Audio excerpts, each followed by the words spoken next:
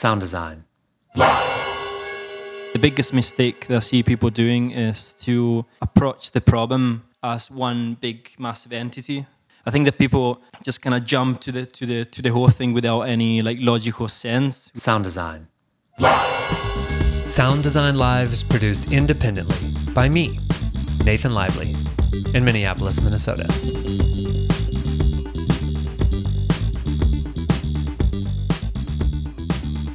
Welcome to Sound Design Live, the home of the world's best online training and sound system tuning that you can do at your own pace from anywhere in the world. I'm Nathan Lively, and today I'm joined by sound engineer and developer of the Sound Bullet, David Skortecha. How did I do? Yeah, that was like perfect pronunciation. Like 97%. So Dave, I definitely want to talk to you about the Sound Bullet and troubleshooting signal flow. But first of all, what is maybe the most played song in your personal music library? Recently, I've been listening a lot to John Hopkins.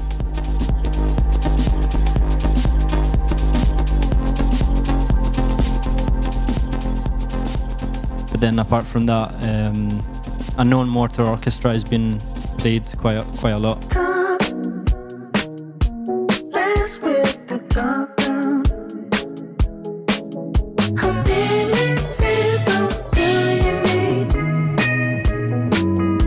All right, Dave, so how did you get your first job in audio, like your first paying gig? Well, it wasn't really paid. I suppose it was maybe paid via means of beer, probably. But basically, my brother used to play in a ska band, and I just kind of so happened to be there and be the one that kind of knew about electronics and stuff.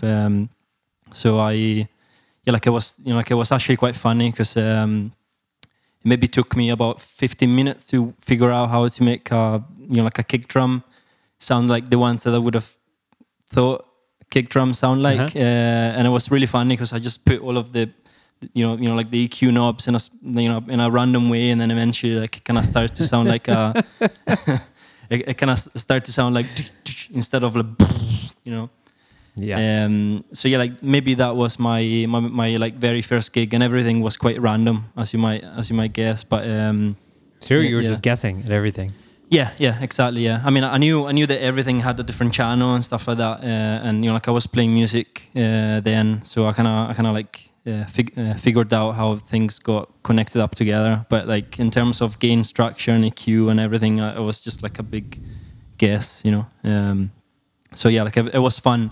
And then like I remember that the drummer who at the time used to be my drum teacher, he told me like, David, this is what you're actually supposed to do. This is what you're meant to do.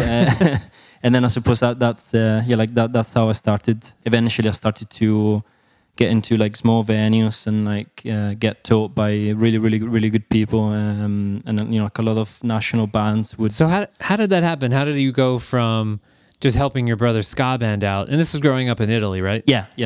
I was like 16, cool. I think. I had this experience that it's like every city or every country in Europe has their own like local, really good reggae bands.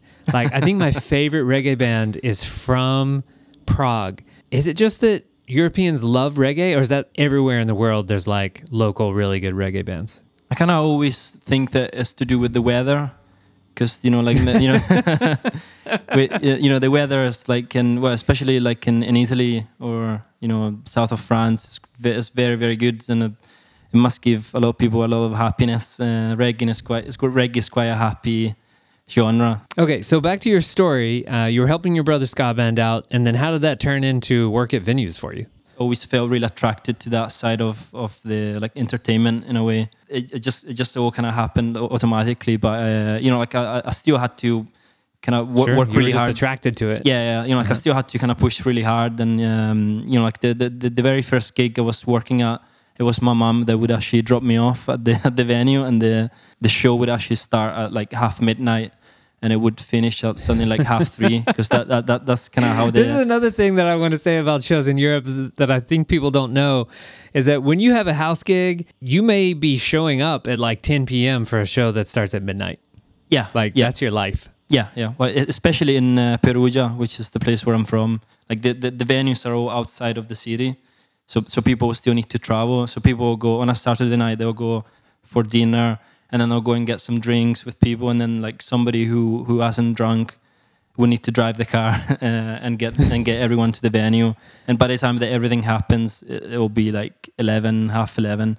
And in fact, like like the support bands wouldn't even start until midnight, half midnight. It was quite fun, to be honest. Like I much rather being there than hanging out with my friends, just getting drunk just for no reason. I know a lot of things have happened to you since then, and now you're making this product and you're an entrepreneur.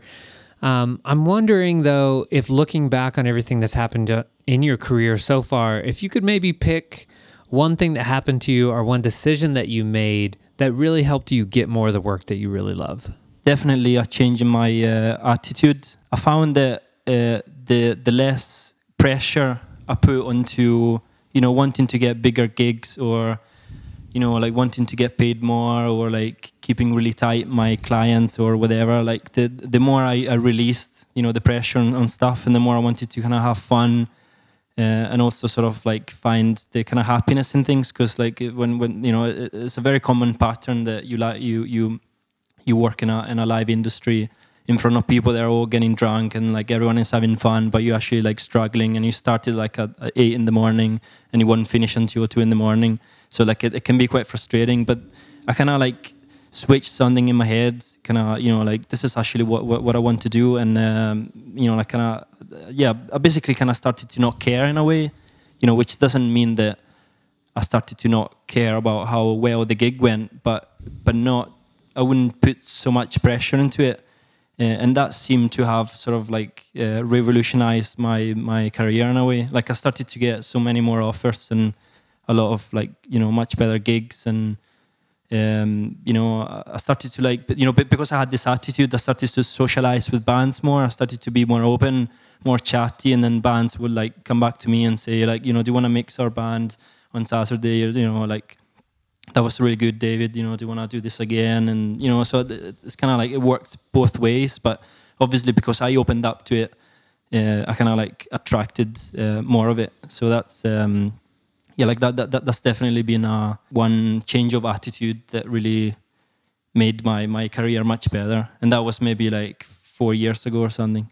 This mindset shift that happened that helped you not only enjoy your work more, but also people could kind of sense that in you and were attracted to it, but you don't remember how that happened, or if there was like an event that was just like really upsetting and like changed your mind. I'm Italian, and I live in Scotland, in Glasgow, and I think I was really struggling with being there, with being in the city. Like stuff wasn't really doing it for me. Like the weather wasn't great. I wasn't really in an amazing path. I thought I was like worth much better than that. So I sort of like decided that like I was gonna leave the place, and like I always had that thought in the back of my head, but never really acted on it. And then when that became a plan, when I was like, I'm gonna leave in like 4 months. So if stuff goes wrong, like I don't really care. It's actually then that stuff started to go really, really well, and it's not just in my career. Wow. Also, like I started to like tight relationships with like local people, which kind of seem to be quite hard in general. So like everything kind of started to go much better. I've experienced the same thing that you have, which is that when you're about to move, then you kind of release, you don't realize that you were grasping so hard to some of these things, like some of these relationships, or like you're pushing for this thing to happen. And then all of a sudden, when you stop pushing, somehow it just happens, or relationships become easier because you stop trying to sort of make things happen, and then you're just sort of enjoying yourself. And it's so funny. I'm sure other people listening have experienced the same thing. Yeah. I have my own little theory about it, and it's just like a lot of it is about sort of like body communication and stuff. Because if you have so much pressure on wanting to be good, like if you really want to have friends, or if you really want to like attract more work, the actual tension that you feel will express in like something like muscular movement on your face or something, and people can actually can actually understand why, but they can feel that there's a tension, and therefore they might avoid the like me or something like that. So I think that like to me that's kind of how it works to me. Like at least that's one piece of the puzzle for sure. There's a lot of communication that goes on between people that's not just the words they say, right? And it's kind of like if you're going into a meeting or a relationship or going into work with some sort of an agenda, like this is the thing I need to get out of this, or Dave, I need to get something from you during this thing. Like even if you don't say that, it can sort of like affect the entire conversation or the relationship. Yeah, absolutely. Yeah.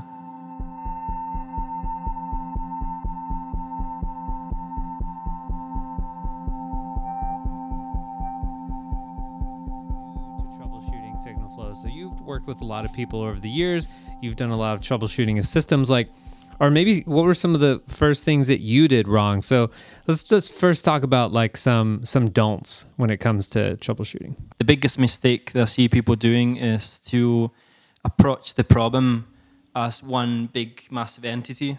So to not like dissect that what could be causing a problem could be one of the elements within the chain, like within the chain links that get from the source to the receiver, or whichever chain we're talking about.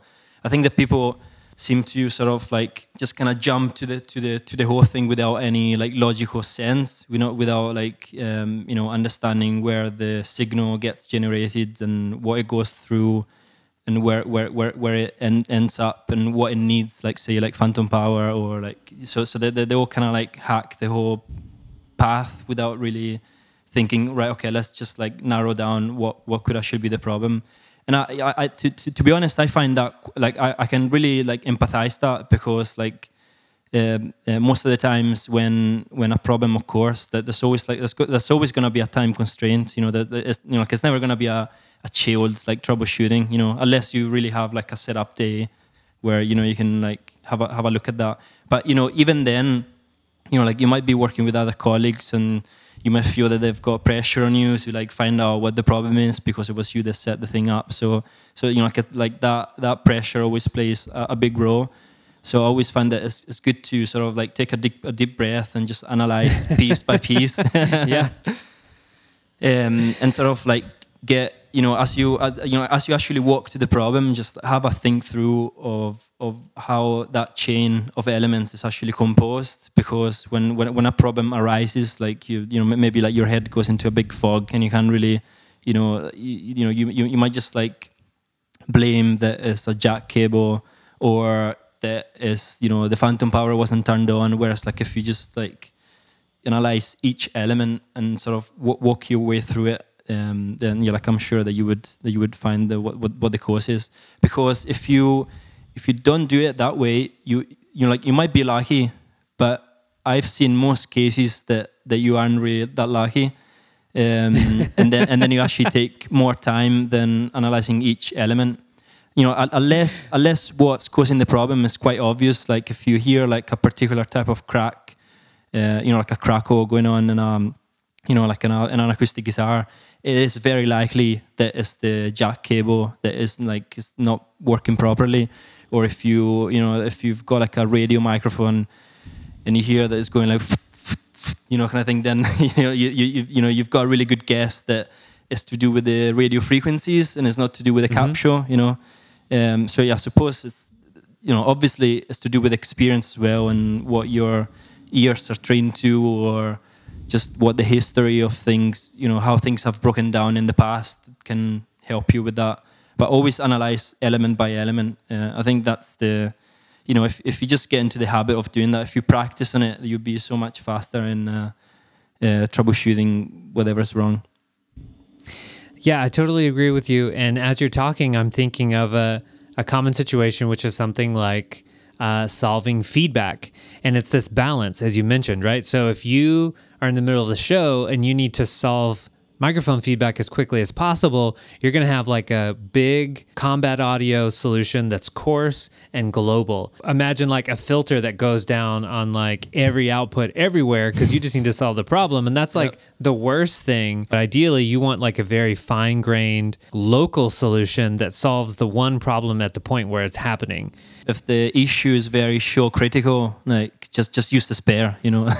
If it's like, if there's like the one singer on the theater and the microphone goes down, like, you know, you don't want to go on stage during the performance and you know, like, can check the cable and going into the pack, you know, you just want to go for the solution. But, you know, like if something is wrong with, you know, with like somebody's pedal board in a sound check where there's only one band that is sound checking, you know, like what bands would tend to do is to just replace like the whole thing. You know, they'll probably sort of like, you know, let's just change the jack. We'll avoid this pedal. We'll just bypass this pedal. We'll change the power supply. So, you know, they'll change a bunch of things altogether without actually like learning what caused the problem. It's because they just want to get going, even if they potentially would have like 1 hour to work on this thing. So if that occasion would occur to me, I would still want to go through the process of analyzing each element, even if it's not necessary for that scenario, just because then I can get into the habit of like analyzing things in a thorough way, so that the next time that happens in a rush, I'll actually be able to troubleshoot it faster. This is something that like a sound engineer friend of mine like told me once, because I was running cables in a place that, you know, like it would have been quite obscure. So if cables were like kinky and twisty, like, you know, like it wouldn't have no matter because it was like inside a pit. But then like my friend just said, well, see if you just uncoil them like nice and neat, at least you can get ready. You know, at least you can learn how to do it faster for a gig where you really want the cables to be run in a very, very neat way, because they could actually cause like a trip hazard. So I always try to apply that sort of attitude into my work. Like even if something is not really needed for that particular time, I would still want to do it so that I can practice. And I can actually give you a really good example. Like every time that the culprit has been an XLR cable, when the problem was actually the XLR, then maybe like pin 1 was like disconnected, or like there was something wrong in it. What I would always do is to replace the XLR cable and then chuck the broken XLR into the cable trunk and just mark it up, and then somebody in the warehouse would actually have a look at it. So what I got into the habit of doing is that if I do have that 1 minute, I'll grab my cable tester, which in this case is the Sound Bullet, by the way, and Sure. I would analyze what pin was broken. That way I can connect the sound, the wrong sound that I was hearing, or like the fact that phantom power wasn't getting conveyed to the microphone, to an actual problem. So I can actually connect the two dots and be, like pin 1 was disconnected and that SM58 sounded like it was having a big buzz, or like the microphone sounded a lot quieter. Oh, it was actually pin 3 that was disconnected in the wire. So if I This is stuff that I sort of like do even after the problem has been fixed, just so I can get into the habit of recognizing how something is supposed to sound to what issue, if that makes sense. Okay, so you mentioned the Sound Bullet. So let's talk about it. Walk us through some of the features of the Sound Bullet. So it's like as soon as you turn on the Sound Bullet, the main functions start to operate, which is like the pink noise generator or the 1 kilohertz tone. And also what I call the listener function, which is what allows you to tap into an output line, say that comes out of a system processor, like a Galileo, or just out of a mixing desk. So basically, those functions sort of like start as soon as you turn on the device. So you don't need to press any button to get to them. To activate the cable tester, you need to press and hold a button. The cable tester is pretty straightforward. You just connect either ends of an XLR into the either ends of the Sound Bullet, and then you press the button, which will scroll through the pins. And if you see both lights coming up, that means that the cable is healthy. And you can sustain the test on one pin so that you can still wiggle the cable. Because what what I found is that a lot of people would will continuity test XLR cables and just leave the cable still. Whereas like you probably find that a lot of the times that it's not really the actual wire in the back of the connector might be just about to get detached, and then if you right, exactly, like you want it to be sustaining some sort of movement or trauma when you're testing it, because you want to find out before it breaks, not after it breaks. yeah, absolutely, yeah. Another function that I find really useful is the signal generator, which basically means that the sound bullet is capable of generating either pink noise or a 1 kilohertz tone, and that can either be routed to a balanced XLR or to an unbalanced jack, like a quarter-inch jack. And together with the signal being sent out of the Mayo XLR, a phantom power test is also carried out at the same time. So basically, if you insert the sound bullet into, say, like an input channel, say like the kick drum in, the phantom power is applied by the desk, and the cable and all of the cabling infrastructure, the start from the desk and go to the stage box and the subsnake. So if everything is healthy, then you would expect that both LEDs would turn on. And what I actually found is that not a lot of people actually know how phantom power is applied onto a microphone, and this is something that I don't know. How is it applied? Just imagine that you have two batteries, right? Two batteries that provide 48 volts. And you connect both negative pins of the batteries to pin 1 of the XLR. One positive pin of the battery will go to pin 2 of the XLR, and the other positive of the other battery will go to pin 3. So essentially, phantom power is actually two DC supplies that are applied simultaneously to pin 2 and 3. The reason it's called phantom is because it's not actually it won't damage your microphone, because in most cases the signal is transferred back to the mixing console on pin 2 and 3. So effectively you don't actually have any potential difference, which is like a voltage across pin 2 and 3, because they are both at 48 volts. And it's very crucial that both of the power supplies will be identical, because if one is like 47 volts and the other one is 48 volts, then you would actually effectively have 1 volt across pin 2 and 3, which it's not it's not actually much, but it could eventually that's gonna pop your capture of your 58 out. So basically, if only one of the two LEDs like lights up, it means that the one that's not lit up will be the actual wire that is disconnected somewhere along the cable. And this is something I've actually found in some like stage boxes, and because I did the test during the 48-way line check prior to the band turning up, then I knew not to use that channel basically, because if I just waited until the band arrives, then everything is a bit more rushy, and you don't want to be juggling cables about. One thing that I noticed is a little bit different about the Sound Bullet compared to some other test boxes that I've looked at is that it has an attenuator for the signal generator. So I think it has like 3 different levels, right? And are those all relative to line level? So line level is the loudest?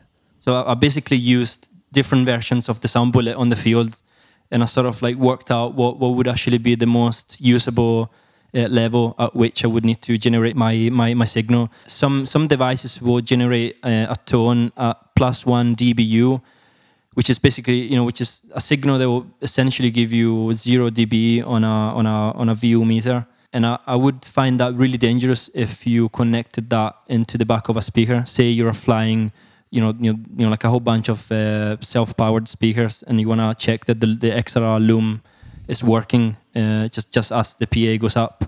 If I had fired like +4 dBu into a box, I'm really sure that people will hear it, and it probably needs no optimization required. Essentially, I just went for -10 dBu, which is which is a sort of like kind of strong signal, but isn't so strong that if you connect that into the back of a Meyer Sound Mica, that that would be so loud that it would be like unbearable. You would still hear it. You would hear it from the other side, but it wouldn't blow people's ears off. I decided to go for -40 to be the quietest, which sort of is very close to a mic signal, like a mic level signal. And to be honest, it works really well. The way I worked out the -40 was to generate a signal and average what the first LEDs of the input meters will light up with, like the major brands of mixing desks. So I tried, the usual Midas Pro 2, Digico SD series, and I've tried like Allen Heath stuff and like Soundcraft. I've tried everything so that at least I could, if I had a -10 dB, a -40 dBu, at least like a couple of LEDs would actually turn up so that you can actually see something. So if the preamp is all the way down and I set it to -40 and plug it into a mic input on one of those consoles, then at least one of the LEDs on the channel strip should light up.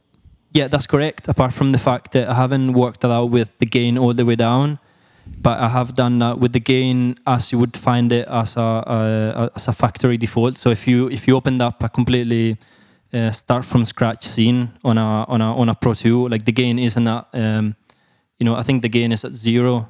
It's not like a -6 or something like that. So like I sort of like worked this out with the gain as it is found on a default show file, basically. Okay, cool. Which seemed to equate to every desk in a way. So it's like for instance, if I plug that into a Digico console, there's like a signal present LED that would turn up, especially on I think it was an SD10 that I tried, and like if I put it in there, basically the SP light would just turn on. And at least you can see something instead of having to gain it up. I have used a really great little key thing that is made by a UK company called Flat Keys, and it's called Ping, but instead of the I, it's got an exclamation mark. An exclamation mark. And like I think that's been a very invaluable tool that I always had with me, and like in fact it's the one that I still have with me. But the only thing I've found not very useful about it is that the signal will be generated like way too low. So every time I used that to run like a line check before I came up with the sound bullet, I would always find that the sound engineers that were behind the boards wouldn't actually right away find the signal. So that they would maybe panic or I can't really hear anything. So that they would need to get it up. I think that the only good reason about that is that at least you can test your gains. If there's such a thing, but yeah, I think that you'll hear if there's any noise in the line. Yeah, but I think gains work. So, and my guess is that this doesn't get loud enough to test unpowered, passive speakers. So this isn't something that could replace a cab driver, right? No. Okay. Although that's the sort of like maybe next projects. I would like to do something like that. But that's a completely different circuitry. It would be a different form factor as well. I mean, the cab driver is really big, so that you can plug in like NL4, NL8, and stuff like that. I am the inventor of the sound bullet, but I'm also like the first user. It's just something that I really wanted to have. So I invested like 2 years of my life to make because I wanted it so desperately. And in fact, I even had my own little prototypes that didn't even work before. Just because I really needed something like that. And what I found very like invaluable about it is the fact that it's so small and compact that you always have it with you. Like that is sort of like that's one of the main characteristics of it. Because I have had really great tools in my gig bag, but the problem is that they are in the gig bag.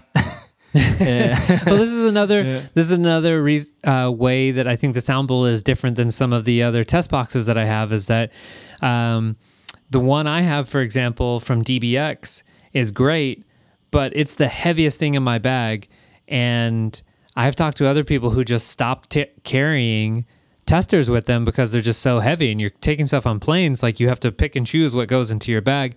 So what's cool about the Sound Bowl is that it basically fits in your pocket, right? Basically, from the start, everything that's been conceived about it was formulated so that it could still fit in your pocket. Even the case, like, it comes with a little protective case, like a fabric case. I've stressed so much about this case being like the smallest thing ever, so that it would take as little footprint apart from the one of the Sound Bullet. And even like we took like weeks to figure out a way to fit the 1/4-inch jack inside, so that it would protrude as little as possible, so that it wouldn't it wouldn't be back in your pockets. And also like the volume knob that it's got. We wanted something that's like tapered, so that it's like as small as possible, but still you would need to be able to use it. Tell me how you're using the speaker built into the Sound Bullet then, because I'm curious about that. Absolutely. So I think that the speakers is one of the the most useful things that I managed to cram in it. And I literally mean cramming in it, because the space isn't really much in there. How big is that little speaker? 3/4 of an inch. It's basically as big as your thumb, right? Yeah, okay. That's tiny. Let's just say that. The prototype that I had sort of DIY made myself had an iPhone speaker, which I had broken off an iPhone, which seemed to sound like perfect compared to like other speakers. And it seemed like the best one was the one from the iPhone 5. The iPhone 4 wasn't doing it. And the iPhone, 6 and 7, like, wasn't doing it either. So when we actually, effectively, when we designed the speaker that is now in the Sound Bullet, we sort of like tried to emulate the sound of an iPhone 5 speaker. For instance, if I was running in-ear monitoring hardwire lines, I happened to work with bands that had, like a drummer, and he had his own little mixer, or he had his own little pack, and I had to run like XLR lines to him, and like also, the same goes for like a keyboard player. So what I would essentially do is to generate pink noise by the sound desk that I'm using to do monitors, and I'll just kind of quickly, either run to that male end sitting on the on the drummer's stool and plug my Sound Bullet into it, or I might just like send somebody to check it for me, and then essentially just plug the male end of the XLR into the Sound Bullet, and the pink noise that you're generating, or if you're generating 1 kilohertz tone, you would be able to hear that nice and clear through the speaker. And I found that that's very useful, because everything in our sort of setups is set up, is like made for like inputs, So, we have very nice systems for like subsnakes and stage boxes and everything. But when it comes to sending signals back to the stage, you always need to sort of like deploy some sort of like Frankenstein way. So you might need to seg swap, an input line of the subsnake, from male to female, from female to male, or you might just need to run a really, really long cable. And usually, like very, very long cables are always used for like kind of shitty jobs, like like some really like long cable runs, and they always get tugged, so that they're very prone to be damaged. So I always find that it's very, very worthwhile checking those lines in particular, because they're very prone to be damaged, or perhaps you must have you might have connected stuff in the in the wrong way. Is there volume knob affect that? I mean, what's loud enough to be heard through the speaker? If I connect just a microphone to the speaker, does anything come out? So if you connect a microphone to the speaker, the Sound Bullet isn't designed to amplify that, which is sort of like, it's maybe like next on the list to implement into the Sound Bullet. But the reason we've kept it off for the moment is because if you then plug a line signal into the Sound Bullet effect with a gain that would suffice for a microphone, then you would like blow up something within sure. either like the speaker or the amplifiers within the circuitry. If that was something that was in place, we need to have some sort of intelligent way to detect if you're indeed plugging in a microphone or like a line coming out of a desk. Although if the Sound Bullet has a speaker, but it's also got headphones outputs. So, but essentially, whatever goes to the speaker will go to your headphones. So if so you could check something on a noisy stage where there's already like people doing other stuff. Okay. So basically, the headphones have been put there for that reason, but also to carry out a quality test, because if you use the speaker on the sound bullet, you're only carrying out a presence test, because the signal, just like a little speaker, it's not very detailed. Although you probably hear like if it's buzz, if there's a buzz, or if it's like extremely quiet compared to what you would have thought. But yeah, like if you then wanted to carry out a quality test, so like investigate if the signal kind of sounds good, if the pink noise is full, then you would want to plug in your headphones to if you're using the sound bullet in a very loud environment. We have equipped the sound bullet with an input meter. So effectively, if you plug a signal coming out of a desk into the sound bullet, if the signal exceeds minus 25 dBu, I believe, there's a little green light that turns on, and that is called the signal. And then if the signal exceeds plus 10 dBu, which indeed is quite loud, the peak LED will turn on. Okay. This is like a little feature that I'll put there in case you're using the sound bullet in a very like loud environment, or if you can't quite reach the sound bullet with if you can bring the sound bullet to your ears for some reason, because the sound bullet can be plugged into a stage box, so you can really it's maybe a bit hard to sort of get to it in a way.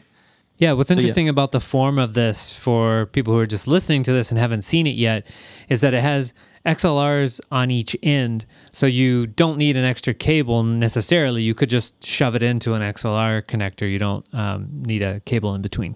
Everything has been designed so that the sound bullet could fit into space constraints given by, say, like an XLR patch bay. So say like the back of a desk. You might have like a lot of XLRs connected to the back of the desk. So you can extract one of the XLRs and plug the sound bullet into the input. The sides of the sound bullet wouldn't fight with the adjacent connectors. Is there another feature we could talk about how to actually use it in the field for doing troubleshooting? My favorite feature ever, since I seem to have done more monitor gigs than front of house gigs or PA tech gigs, is the jack feature. So basically, the sound bullet is provided with a very small jack-to-jack connector. It's basically like a little shaft. It doesn't, it's not interconnected by a cable. It's just like it's just like a shaft that's got two male jacks it's like on it's a either male end. to male like turnaround of just a TS connector, right? Yeah, TS to TS. So basically, if I have a really busy stage and I need to do a really quick changeover. Like so many times I'll go on stage and I can line check each microphone, and that's fine because I can just go to the microphone and tap the mic. But every single time I would turn up to a DI box, there's always this like dilemma going on with like, will I just unplug the back of it? Will I just unplug the back of it? And what if the front of house guy has got his headphones or his in-ear monitors indeed in his ears? Is he gonna just get a big bang? Or will I just unplug the XLR and connect a 58 instead? But then that wouldn't really take into account the phantom power.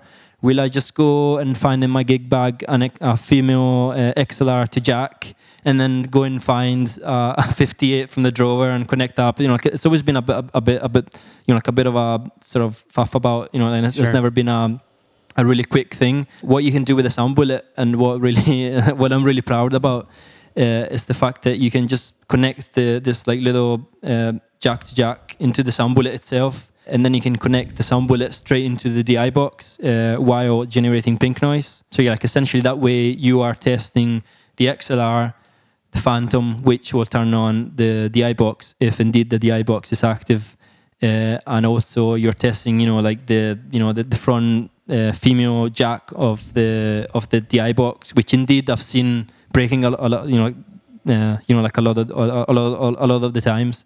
Mm-hmm. And I had to do like lots of changeovers where I had like 20 DI boxes, and I did find some of them were patched wrong. So yeah, like I'm glad that I had to use the sound bullet for that.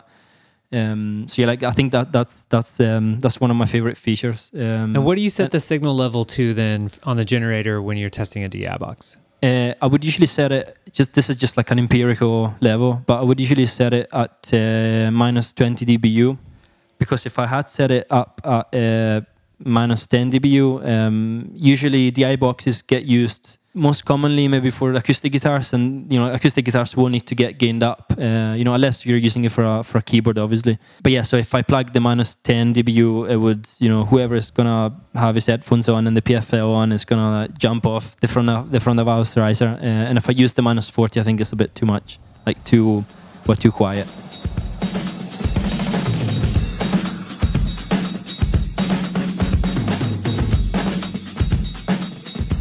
So there's some people listening now who are like, great, I want one of these. So you and I talked earlier, and I think we're going to do a giveaway for one of these, right? Yeah, that's correct. I'm happy to do that. Somewhere on the page with this podcast, I'll have a link to the giveaway. We'll run it for 2 or 3 weeks, and then a winner will be drawn at random, and then we'll just send their email over to Dave, and he'll give you a coupon or something. You'll be able to order it from the site. So if you want to enter that giveaway, look for the link on the page with this podcast. So thank you for that, Dave. I generally just really want people to have this thing. Like I want to see it everywhere. But because I think it's a very valuable tool. And yeah, it's like there's nothing better than knowing that my little creature is being used. It's almost like I made some kind of like rock and roll album and people are listening to it. It's the same sort of satisfaction, and it's been going really well. A lot of people really loved it, which has made me feel really happy. As you were talking earlier, I was thinking about fun things you could do with it, like make custom ones that have the switch so that you could switch the generator between 1 kilohertz tone, pink noise, and my favorite song. And then it just plays my favorite song as soon as you switch to it. Well, see, to be honest, the very first prototype that I made myself, it took me about 4 months to find all of the parts. It's basically like a whole lot of like little PCB boards and stuff like that. And it took me 9 days straight, 8:30 in the morning to 7 in the evening every day to make this like super crammed prototype. And the way I was able to generate pink noise, because I'm not, like I have studied electronics in high school, but I'm not like some sort of engineer. So the way that I would generate pink noise is to actually stick a file of a pink noise tone into a micro SD card and fire the micro SD card into a really, really tiny like MP3 player, like a very, very, very small one. And that's essentially how then I would generate the pink noise. But then because I got carried away, then I started to stick like a lot of songs into this micro SD card. So I'm currently the only one that's got the one and only sound bullet that can play songs. But yeah, like unfortunately that's not a feature that is available onto the commercial ones. That's funny. I'm afraid. No, I think that's perfect. You, the creator of the sound bullet, should have all of the fancy features like being able to play songs. Yeah. You've done a lot of great things in your career. Let's talk about maybe some of the not so great things you've done. Tell us about the biggest or maybe most painful mistake you made on the job and how you recovered. I was working in a theater. The support band had just finished playing, and I was running the stage. I was doing the patch and the monitors. When we were to reset up the stage for the main act, and it was like a jazz festival. Something happened that we weren't told about. Basically, a fire curtain had to be dropped down onto the stage of the theater. And if somebody doesn't know what a fire curtain is, it's just like a big LED panel that isolates the venue from the stage in case there's a fire. Yeah, it's really to protect the audience from a fire that might start. So yeah, basically they had some health and safety regulations by which they had to show these fire curtains. All of the monitor wedges and a very sophisticated pedal board for a trumpet player were on the downstage side of the fire curtain. So like on the front. And this fire curtain was dropped down and it stayed there for the whole duration of the changeover. And what the organizer had hoped was that the fire curtain will just go up and the gig will start.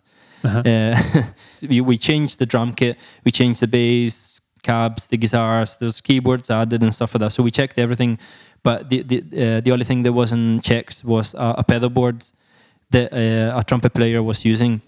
So basically, as the fire curtains goes up and essentially the main act starts, the only thing that wasn't working, guess what was? The sax pedal board. The trumpet. Of course, the one thing you didn't test. Yeah, exactly. So basically, I was left by myself on a very, very brightly lit stage and a very, very dark audience to sort of like troubleshoot this issue in the middle of the show, or while they're waiting to start. Yeah. There was some like announcement going on saying like, "Hey, this is such and such band." There you go, claps. Like the audience claps, and then the fire curtains goes up. Yeah, exactly. So basically, I was it was extremely funny. I can tell you that. I didn't have a refined troubleshooting approach as we were discussing earlier. So I sort of like I started to have a go at the jack patch cables in between the pedals, and then I looked at the XLR, and then I went back to the stage. I went back to the stage left area and I checked my patch if the patch was correct. Then I went back to the stage, and then I went back to the desk and I checked that the phantom power was on, which was powering up the iBox on stage. And then it was then where I had wished that I had something that I could just fire into the input of the DI box, sure, that would generate some sort of a noise.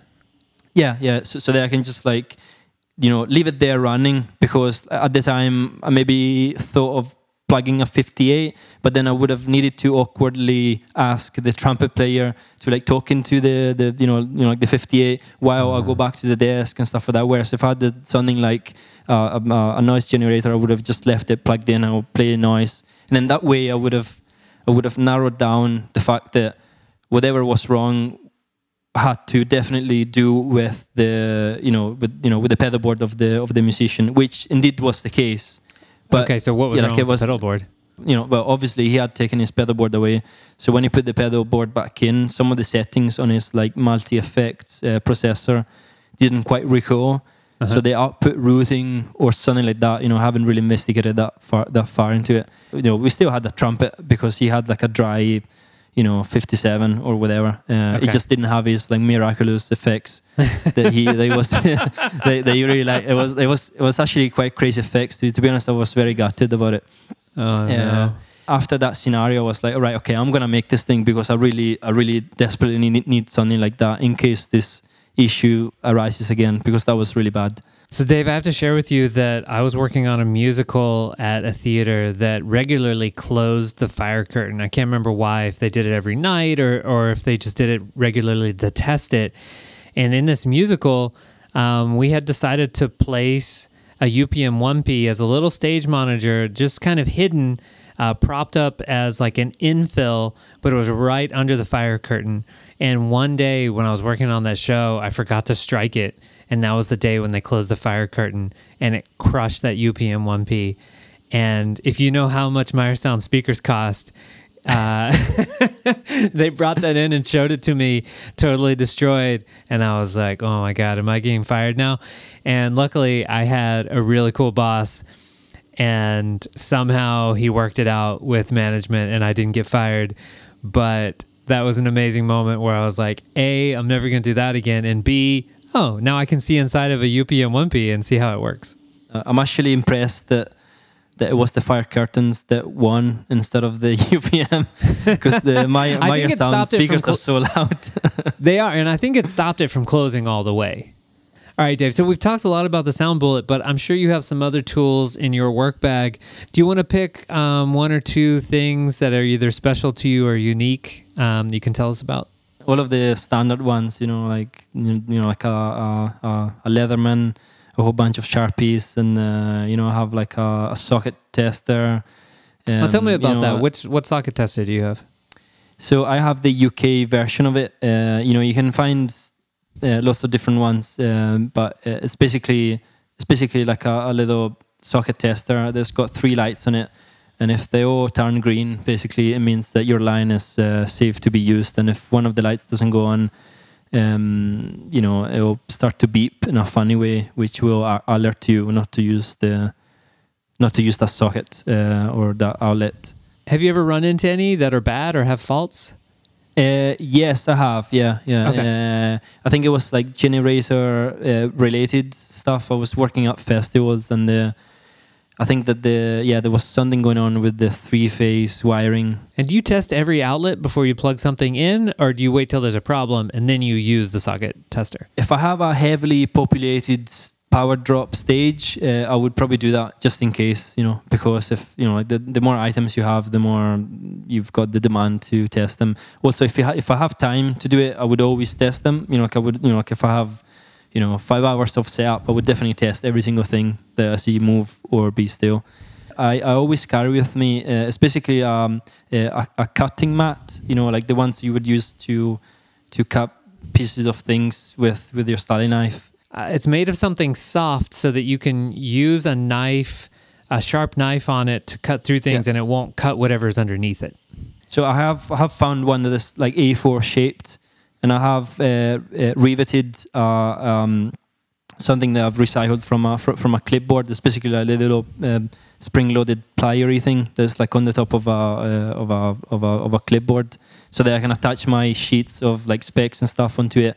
But then in the back of it is where the magic happens. That's where I make all of my labels for XLRs, for DI boxes. So essentially, I just put a big piece of tape on the back of it, and I just write a sentence that says like DI1, DI2, or DI3, and then I with my knife I just cut up all little bits. Oh yeah, that's so much cleaner and faster than tearing off pieces of tape by hand. Yeah, because I find that it does take a good 5 minutes to find a piece of equipment that you don't wanna like cut on. Uh-huh.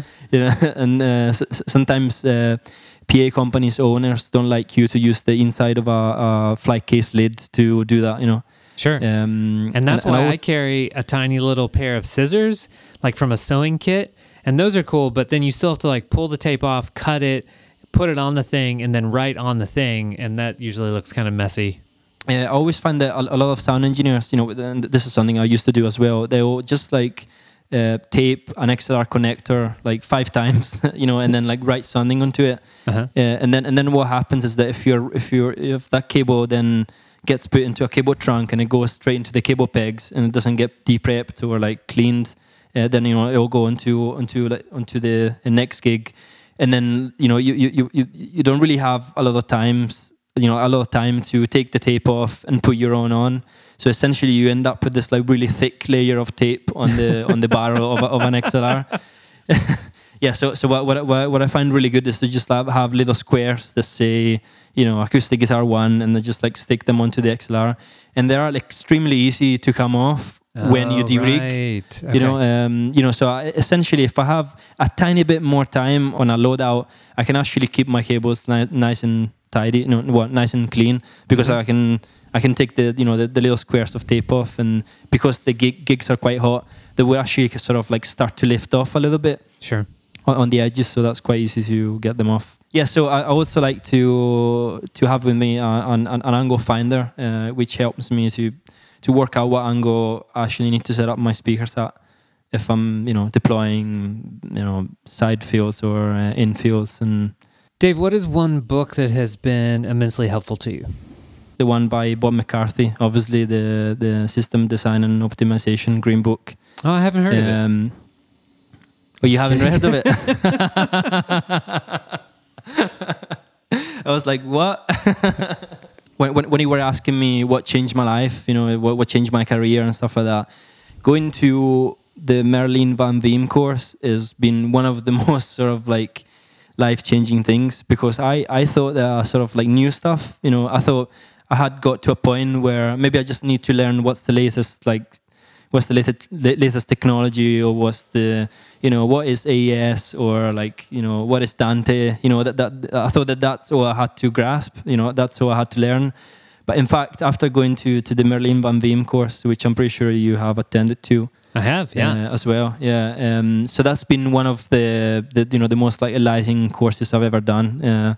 So where is the best place for people to follow your work? If you just go on Facebook and type Sonect Audio, you will find me there. My personal Facebook is called David Barker. If you want to get that intimate. Also, there's a website called sonectaudio.com. That's where you can find information about the Sound Bullet. Well, David Scortecchia, thank you so much for joining me on Sound Design Live. Oh, that's been an absolute pleasure. Sound Design. So to enter the Sound Bullet giveaway, go to sounddesignlive.com. There's a search bar at the bottom of every page. Just search for the word Sound Bullet. You'll find the interview with David and also the Sound Bullet giveaway. Sound Design Live is supported by Ross, Learn Stage Lighting, Scott, Pedro, Bob, Martin, Roadie Free Radio, Joel, Ellis, Jim, Sinqui, Terry, Nicholas, Kuba, Chris, DC Sound Op, and Dave. You can start supporting Sound Design Live today for as little as $1 over at patreon.com/sounddesignlive.